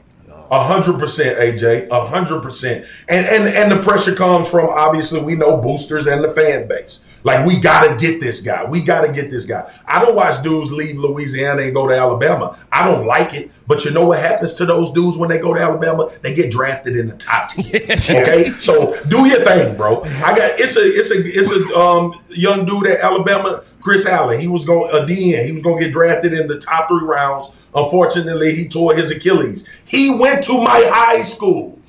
I didn't give a damn where he went to college. I just wanted him to have success. Go somewhere where you can ball out, man. Would it have been great for him to go to LSU? Yes, I would have loved it. Not saying that. But I think back to the question, if we can get an offensive-minded coach where we can get quarterbacks to say, I can go to LSU and be a Heisman Trophy candidate, we'll be able to compete. I got the guy. It's in your backyard. Oh, yeah. It's already in your house. Yes. Talk to me. Big Bad Brad Johnson, 14. Oh. Huh? Big Bad. To come coach his son? Yeah, Yes. get it, and the trick shot. And, the hat in Tiger Stadium. Oh, my God. He can still sling it. I seen him hit 2 basketball courts. Two basketball. Kaffi, Yeah. if we hire Brad Johnson, I ain't going to a game. Oh! What's your deal? Have you ever seen the doink, dude? I love Brad Johnson. I ain't going to no game. I don't want Brad Johnson as the head coach. What about Lane Kiffin? I've heard rumors of Lincoln Riley, and I hate speaking on coaches when they got another job because you know how we get it. They like, oh, you trying to influence it. But if we got Lincoln Riley, I'll be over the moon. I know one thing. We going to have a really good offense if we get him. Who do you think? Okay, I heard Lane Kiffin, though. Is Lane Kiffin a guy you'd want to see there? Yeah, Lane will be fine as long as Lane can keep his extracurricular cool. He'll be fine. He's an offensive genius. Man. He's a really good coach, and I don't want to throw it back 20 years. Lane has matured and all of that. I think Lane would be a good fit at LSU. It's a tough place. It's a tough place in this regard, right? Once LSU fans accept you, they all in, bro. It is go all to the end of the earth. Hell yeah. But if you ain't authentic and you start with that faking and losing, you out of there, big dog. You out of there like yesterday's news. I can't wait to see how it all plans out because they stink right now. Yeah. That can't happen. LSU, hey man, easy, big fella. LSU stinks. They're terrible. Hey, man, LSU just you guys are supposed to be good. Like West Virginia, for instance. West Virginia. We stink this year. So do we. I mean, we stink this year. It happens. So does West Virginia. I mean, it seems like it's going to continue potentially. Go ahead, Connor. Yeah, Swagoo, you mentioned the dynamics on the TV aspect of things. How is it with Kendrick Perkins on the Swagoo and Perk podcast, and what's that mindset like on the podcast versus the TV? The podcast is freedom, man, because first of all, it's long form, so you can really get into detail. And then Big Perk, who I have a ton of respect for. I've been knowing Big Perk since like 2000 or 1999. I played basketball. I know y'all can't tell now because I'm like 340, but I played basketball, and I was a pretty good basketball player. And Perk obviously was a great basketball player coming up through high school. But we played for this organization called the Houston Hoops. And it was a big-time Nike organization. We traveled. We did all the whole travel thing. But Perk was on the younger team. But Perk at like 13 was like 6'9". But we was like, he going to the pros because he was coordinated. He could play. We like, all right, that's what an NBA player looked like. I probably need to go play football. But Perk was always inquisitive, man. He always was looking for wisdom. He stayed around us older guys, trying to kind of figure out the game before he actually got into the spot where he had to make decisions. And then he got an old soul. I got an old soul too, bro. Like we grew up around a lot of older folks. We grew up with a lot of wisdom. We grew up like kind of slow motion. Kaffi can't relate to that. You too damn hype for me. No, I'm old school. I'm old. Yeah. I'm old soul. I'm an old soul. But the podcast, man, for us is really just like like two brothers getting together for an hour and talking about stuff that's going on in the world, man. Fee, the funniest thing ever happened to me on television. I don't know if your crew know this. All right. Me and Kafi was on Get Up together on ESPN, and we was talking about Michael Jordan. And I said, in the black community, Michael Jordan was an icon. Oh, yeah. And his shoes was ever. And Fee, right after that, this is why I love this dude till this day. Right after that, Kafi said, well, in the white community, Michael Jordan was a brand thing. No, I agreed. I said, well, the white community, the same way. Also, just wanted to quickly, just so we all were on the same, because we're at the same table. I believe Isaiah was there too, right? Yeah. I believe it was Isaiah. It was. Yeah. That was Isaiah was there. Now it was funny as hell, man, but that's when I knew I was like, this is my kind of guy right here, man. Well, literally, I felt like I was representing the white conglomerate. You there. were. As the only white at the table. I was like, hey, just want to let everybody know here that is across all. Hey, you better, you better had spoke up, man. I know. Like, what if I say nothing? Oh, I say nothing there, by the way. Oh my God. Go ahead, Tom. So I get it this weekend.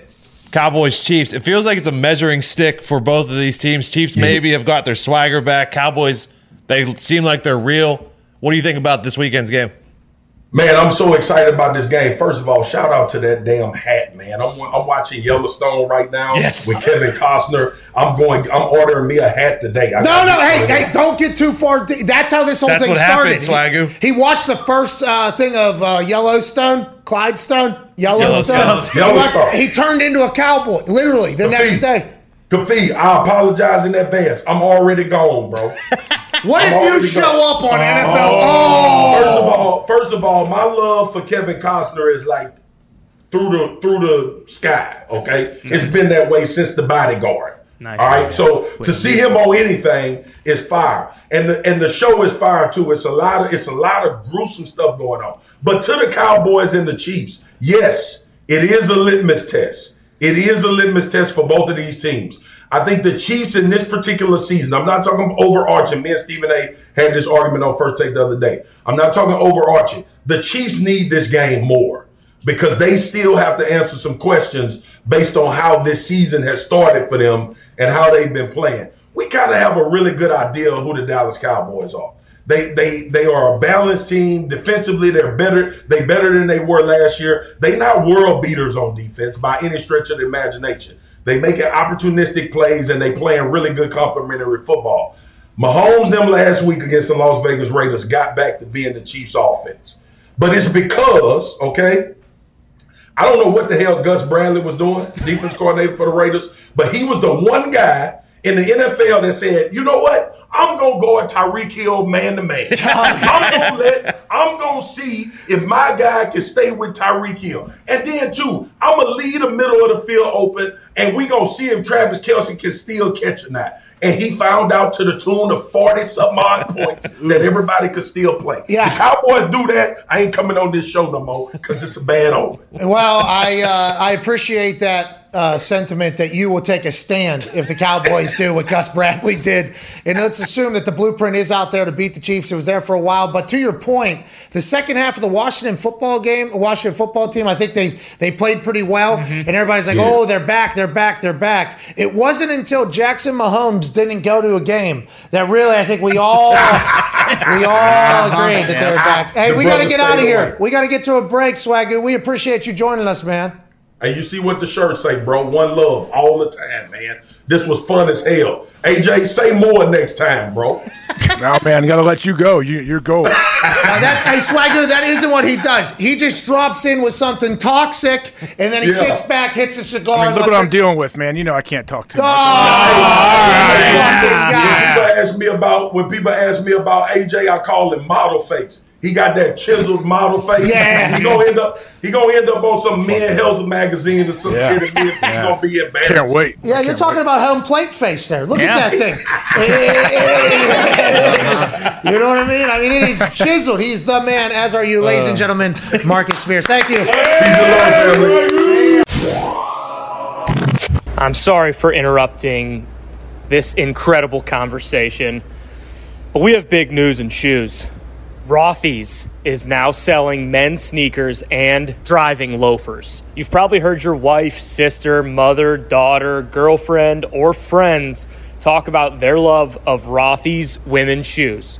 Well, now they've brought their sustainable materials, washable design, and innovative craftsmanship to men's shoes. Listen, looking good and feeling great just got easier thanks to Rothy's and approach to shoe design. From the unbeatable comfort to the fact that you can wash them, these shoes check every box. If you hate when your favorite white sneakers or light-colored shoes get dirty, Rothy's men's shoes are for you. Their washable construction means your shoes look like new with every wash. Everything Rothy's makes is better for the planet, too. Their elevated style is achieved through innovative manufacturing and materials. I got a pair of the loafers in the desert camo, and they are absolute fire flames. I love those things. So upgrade your shoe game with the new men's options from Rothy's. Head to rothys.com/McAfee to discover what the hype is all about. That's ROTHYS.com/McAfee. Back to the show. The perfect person for the conversation that we are currently about to have is joining us now. Hell yeah. And I guess, and by the way, I did not see this, but I guess there has been an entire conversation narrative from this particular person that I have shadow banned this person from the show. Whoa. Okay. I don't think that's accurate at all. I always enjoy our conversations. And I just, when something happens like this, I go, oh, Mark Madden needs to speak. For whatever reason that hadn't happened, ladies and gentlemen, joining us now, tested IQ of 166, the super genius, double M, Mark Madden. Yeah! What's the shadow ban shit? What does that even mean? Well, first off, whenever Moraldo missed hockey practice, he came up with some kind of hokey excuse just like this. Close contact, you're right. He can't really prove it because he might test negative for the next few days. He is vaccinated. Then did he just take a day off? That's something to think about as an old coach of his. I didn't even think about that. Well, he delivered on the rink, but, there were times. Anyway, I mean, Joe Hadley, if it were Joe Hadley, it would definitely be a big cheat job. Yeah. Yeah, you'd have to do a little investigating, maybe send a PI over there and say, hey, Joe, you haven't been around anybody in 2 months. But as far as the shadow ban accusations go, I think I'm by far the best guest on the show, maybe a bit south of Aaron Rodgers. I think I should be on all the time. Well, and by the way, I understand that you think that, and I appreciate that you think that. And by the way, a few of the boys in the office think that as well. But I like Of course they do. Well, not everybody. I mean, I won't start giving names, but there is some guys here that would like that. Not everybody. They push for it. But I think whenever we bring you in, it's like, hey, this is Mark Madden's wheelhouse. Yes. He might say something you don't disagree with, but hey, this is his fucking thing. And I feel like Liverpool ownership getting involved with the Penguins, with where the Steelers are sitting, it feels like it is a Mark Madden tornado. There's no question that there's synergy here. I mean, Fenway Sports Group is now Mark Madden's one-stop shop for all his sports rooting interests. It is tremendous. You like this. Hold on, Mark. If you didn't like Liverpool and the Fenway Sports Management Group, whatever, wasn't a part of the Liverpool ownership, would you not hate this? Would you not say, hey, can you not make just like some fake entity and have it be called the Igloo Sports Management or Three Rivers Sports Management? And I know, Lucky Lucino is a Pittsburgh man who's a part of this group, but don't you think the Boston-ness that's coming with that isn't great for Pittsburgh? Don't you think that at all? No, I don't.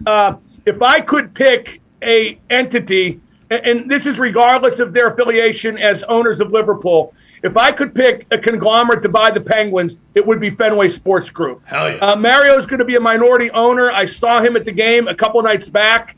He is going to still be active and involved, not as active and not as involved. Otherwise, what would be the point of selling the team? But Fenway Sports Group has a ton of money, and they want to win. And when you have a sports ownership group, really, Pat, what else is there? Furthermore, there's going to be even more money because I have been told that a major motivation for FSG buying the Penguins is now between the Penguins, the Boston Red Sox, and Liverpool Football Club. they're going to start their own streaming service, kind of like a Yes Network, the Yankees thing. And that is going to bring in even more money and fund everything they do, including, hopefully, championship runs for the Penguins and Liverpool. The Red Sox, I don't so much care about. And a lot of people said, well, they sold Mookie Betts. They're going to trade Crosby. They made a great deal with Mookie Betts. They dumped David Price. They got a lot in return, and they still made the playoffs. Boom. So it's an ideal situation for the Penguins. It is absolutely a best-case scenario. Okay, and I can see how maybe your personal feelings on two out of the three. This is totally objective. Yeah, objective, of course. But I don't think it'll be like Yes Network, right? Because those rights are too big. Do you think it'll be more like documentaries, behind-the-scenes stuff of these three massive teams, or do you think it'll just be like daily coverage of these three teams? That's a good question, Pat. I don't know. This just kind of came to light yesterday. And I'm sure a lot of T's have to be crossed and I's have to be dotted. Yeah. But it definitely gives them those three teams give them a pretty effective platform no matter what they choose to do in that vein. Yeah, and I can't wait to see it. And hopefully this will make the Penguins, just as great as they've always been. Not this year. Do we stink? Well, we're going to win the Stanley Cup, right? We're going to win the Cup this year for sure. Sid just came back. Hey, Sid's back. Yeah, we're going to win the Stanley Cup. But here's the problem, Pat, and I do think Sid's going to rally the team. Yeah, he is. But since 2006, the year after the lockout, if you're in a playoff berth at Thanksgiving, you make it 75% of the time. The loser point makes it so tough to climb and to jump over teams. And making it even tougher, that Metro division is loaded. That is by far the best division in hockey. So, I always live in hope because the Penguins are my team, but it's going to be hard. And they got to start getting points. Like losing to Buffalo at home a couple nights back, that's unacceptable. And now they play Montreal tonight at Montreal. By the way, best hot dogs in the world. Bell Center hot dogs. Montreal's home rink. Best hot dogs. Sidney Crosby never eats hot dogs. When he's at Montreal, he eats a ton of Bell Center hot dogs. Is that because you got to beat Montreal? They stink. Do they come in baguettes? Is that why? Does it come in baguettes? No, but the bun is perfectly toasted. The condiments. I mean, it's just. I'm not even a hot dog fan, and I love Bell Center hot dogs. How's the ketchup? Is it Heinz ketchup up there for that? Oh, perfectly. It doesn't ring a bell, but it's got to be, right? Has to be. Yeah, any other ketchup would be disgusting and despicable. Well, where do you stand with ketchup on hot dogs? I'm all the way in. Get the fuck out of here. So am I, but you get heat for that, don't you? No, who cares? That's the Chicago people who think they have a monopoly on eating hot dogs. You don't. Oh, yeah. You don't. And ketchup. No, I'm with you. Yeah. I'm with you. Ketchup and onions. Oh, and by the way, a little cheese, a little nacho cheese on there. Yeah, that's overkill. Well, if you want to spoil yourself, if we're going, I'm not against it. I'm not going to die on that hill, Pat. No, I agree. I mean, I'm not fighting the mustard people with like, hey, also American cheese on there and bacon. I'd like as well. I'm not chili. What about chili? I'm out. I don't like chili. I don't like chili. You don't like chili? Come on. No? It's too hot in my mouth. I don't like it. At any rate, this is great for the Penguins. Believe me. It is, it looks like I'm saying, they own Liverpool. Now they own the Penguins. They're great guys. Yeah. But it's, Mario Lemieux has turned down a lot of crackpots over his time owning the team. And he held out for, A, the best price. Let's not kid ourselves. But B, just a great ownership group for the Penguins moving forward. Remember that one guy who invented the BlackBerry that wanted to buy the team? It turned out he had $35 cash and that was it. Hold on. Speaking of that, okay, so it was common knowledge that the Penguins were for sale. Is that something? And why was I even thinking about trying to buy the Pirates? They stink. I hate the Pirates. I don't like baseball. I didn't know the Penguins were even up for sale. How come Mark Cuban or any of these other conversations? Mark Cuban is the biggest BS artist in the history. Please, no, let me talk. I'd like to buy the Pirates, but what, Mark? If you wanted to buy the Pirates, you could do it tomorrow. You have more money than God. He wanted to buy the Penguins, except he wanted to use Mario's money back when and make Mario a figurehead like Joe Louis at the casino door. And let me get real personal. Mark Cuban said he was going to keep the O afloat in Pittsburgh, the hot dog shop. Oh, yeah, he did. I remember and that was a flat-out lie, because if Mark Cuban wanted to keep the O afloat, it would have been open the next day. That is chump change. All Mark Cuban does is lie about Pittsburgh to keep up his street cachet in his old hometown. When's the last time he was here? We want nothing to do with him. Okay, Double M. I did not know. I did not know that you had heat with Mark Cuban. I didn't know that. That's not heat. Those are just the facts. And by the way, Capriotti's, the sandwich shop from Las Vegas, has moved into where the O was. And it is delightful. Okay, hold on. I do remember him saving the O or saying he was going to save the O. What happened? That didn't happen? I assume there was some he forgot to do it. He managed to get in the newspaper saying, I'd like to say the O, and it would take, nickels for him to save it, but he plumb forgot to do it.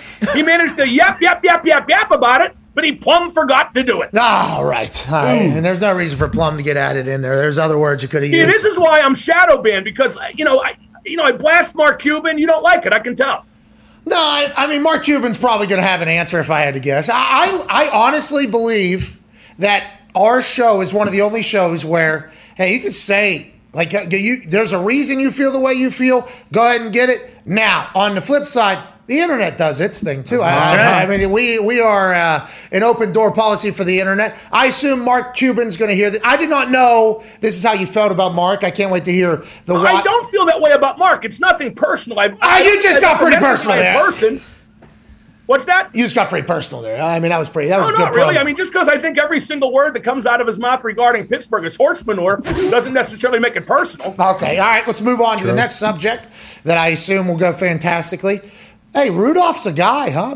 Mason Rudolph is a guy. I mean, Mark, here we go. The Pittsburgh Steelers. All right, good gabagool out there. They tie the Lions. That's fantastic. That's a tough game, especially with how everybody got hurt during that game, the weather, everything like that. Now, Sunday Night Football, a lot of people potentially in, maybe out, hurt roster. Rudolph's in, maybe not. Who knows? What are your thoughts on the Steelers? Well, I think Rudolph's definitely in. I think Ben would have to test negative Sunday, and then they'd have to fly him across the country to play at night. And that's not how football coaches operate, Pat. You know that. If Rudolph practices all week and they game plan with Rudolph, he is going to play the game Sunday. I didn't think he lost it. I always call that a loss because a tie against Detroit, let's be honest, that's a loss. Oh, in anything. I didn't think he tied the game, but I didn't think he gave them a real good chance to win it either. He has no touch on the ball. He just seems panicky out there. But I didn't like the coaching either. Look at when they had 1st and goal from the 5 and didn't run the ball once. You got to go Zach Banner, an extra offensive tackle. You got to bring in maybe Derek Watt, bring in Zach Gentry, who's the tight end who blocks, and they didn't run the ball once. And to be fair, Rudolph had Ray McLeod wide open in the end zone and underthrew him badly. I think you at least have to give Ray McLeod the chance to drop that ball. Okay, so all right. A couple decisions there that you said Matt Canada maybe needs to be a little bit better. Have you heard of this man's breakdown of the red zone offense? Go ahead and run that. So when they're down there on the goal line, he threw the ball twice. This is Matt Canada. This is Matt Canada when you got Nodge.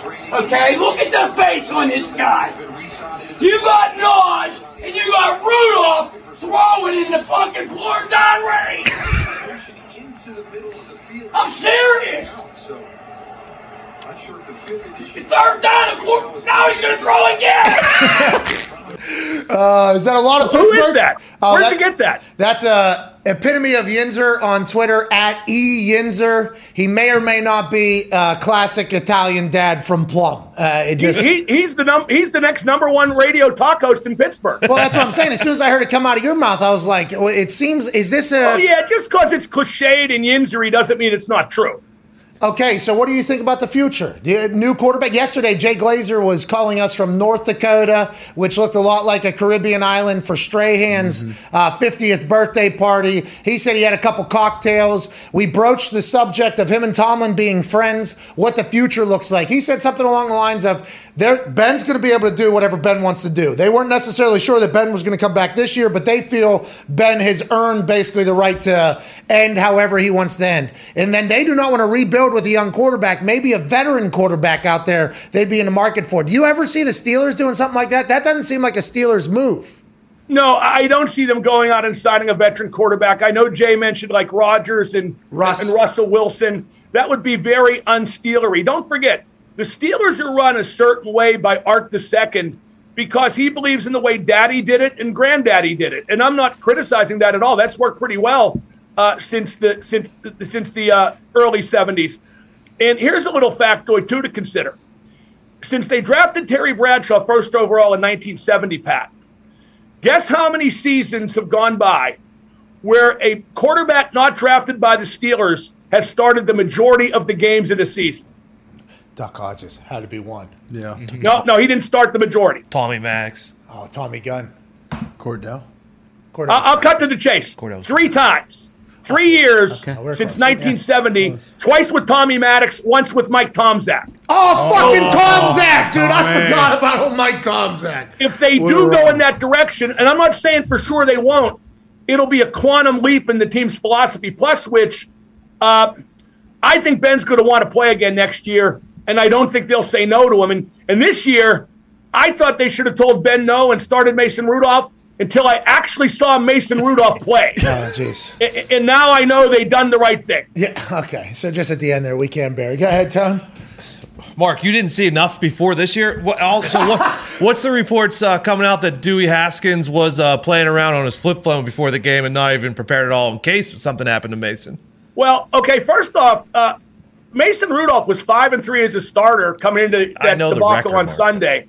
So, I mean, I expected better, and I think in the past he did play better. The reason Pittsburgh fans don't like Mason Rudolph is because when he had his go-around with Myles Garrett, he looked scared and weak. And Pittsburgh fans have never forgotten that. As far as Dewey Haskins goes, there's a guy got drafted in the first round by Washington, and he got cut inside of 2 years. That's the only time that's ever happened with a quarterback drafted in the first round.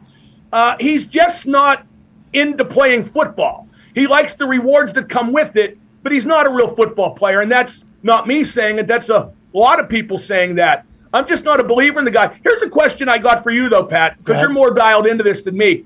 How come they're allowed to have phones on the field during warm-up? Yeah, I don't know. So you were always able to have the phone on the field during warm-ups because music and shit like that. But the dancing, which I mean, I don't need to get you going on that, but like the content creation on the field before the game, right? That has kind of evolved a lot. There's rules like 90 minutes before you can't post anything and stuff like that. But I think the phones on the sideline initially is because music and playlists and warming up, and then it is just kind of evolved into what it has become now. Or it could be because the Steelers let their players walk all over them because they become a weak organization. Right. Oh, Pat, hear me out on this. Okay? Melvin Ingram didn't play enough. So they said, okay, just go to Kansas City. We play you the day after Christmas. You could sack Ben. You could hurt Ben. You could beat us. You could knock us out of the playoffs. But Melvin, God forbid you ever know an unpleasant moment. You need to leave because we can't stand you being unhappy. God forbid you should be a backup. Let's go back to 2014. LeGarrette Blount, mad because he's not playing. He's behind Le'Veon Bell, but he's still mad. Leaves the field before a game's over. They let him go to New England where he wins the Super Bowl. And what happens in the playoffs? Le'Veon Bell gets hurt, and they got to play the Ravens in the first round with Ben Tate and Josh Harris. That didn't go so good. Yeah. So the Steelers just they're more concerned with their players being happy than they are winning football games. James Harrison in 2017. Pat, you played the NFL. The NFL's not the happy business. Yeah, I understand. I understand what you're saying, but I think what they are thinking about is the overall culture of the building. Now, I don't know what's going on in there, but if Melvin was being I don't want to say a cancer, but somebody that was affecting them behind the scenes, just like what happened with Odell Beckham Jr. I think Cleveland was going to do the exact same thing you're saying. Like, hey, we are not letting you go play somewhere else. This is your contract. You play this. But then it became such a large distraction in meetings, in the locker room, traveling, everything in the day-to-day, which is, by the way, a 90% of your time as opposed to just the game. So I understand why you say and feel the way you feel, but unless you're back there, you don't know how awkward that player is potentially making it, you know? And I think there's two different situations that could take place. Then you know what you do, Pat? You tell Melvin Ingram to go home.